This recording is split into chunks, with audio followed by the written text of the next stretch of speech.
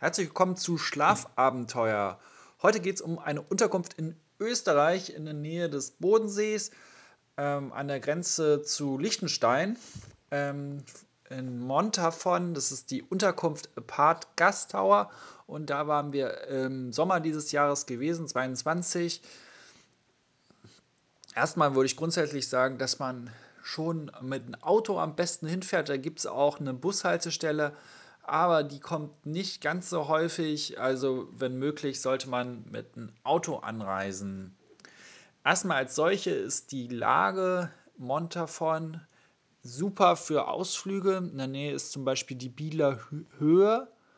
Da sind wir einmal rumgelaufen, da kann man wunderschöne Spaziergänge machen.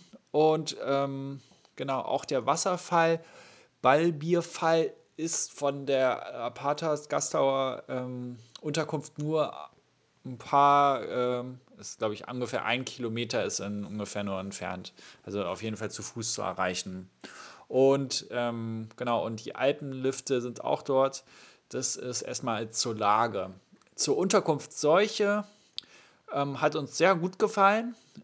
Es gibt auch gleich vor der Unterkunft die Möglichkeit zu parken oder im Innenhof dort.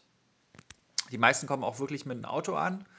Und genau, wir haben auch ein Video auf unserer Webseite Schlafabenteuer hochgeladen zu der Unterkunft. Da könnt ihr euch das mal ganz genau anschauen. War wirklich sehr sauber.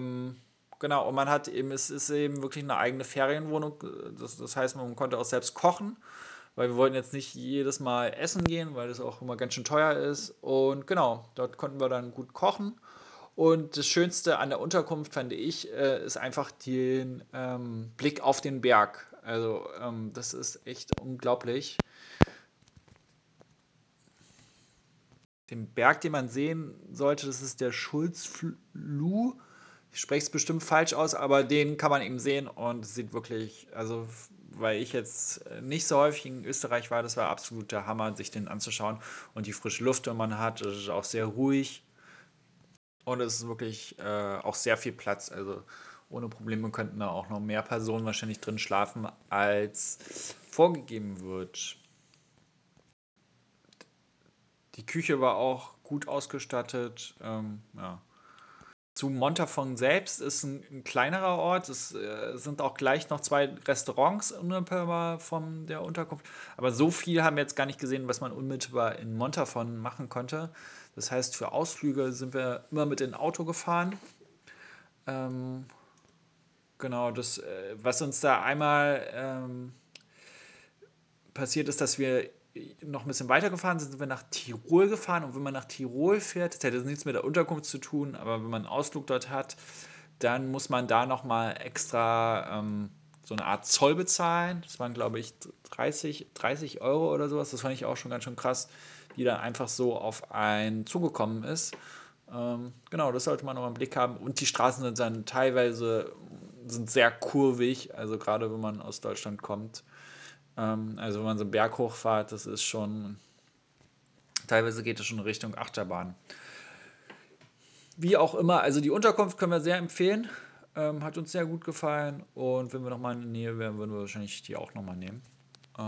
Genau. Und ach so, nicht zu vergessen ist der Swimmingpool, der draußen steht. Dort war auch, der muss man erstmal suchen, aber wenn man ihn gefunden hat, der ist im hinteren Bereich, ist auch, hat man einen super tollen Blick wieder auf den Berg und ja, da waren wir auch, der ist nicht so groß, aber ja, da gibt es auch genügend Platz, dass man sich da hinlegen kann.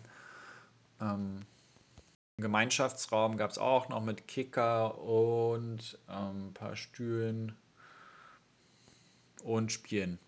Ja, ich hoffe, das war für euch interessant. Lasst gerne einen Kommentar da und schaut euch gerne die anderen Beiträge auf schlafabenteuer.de an.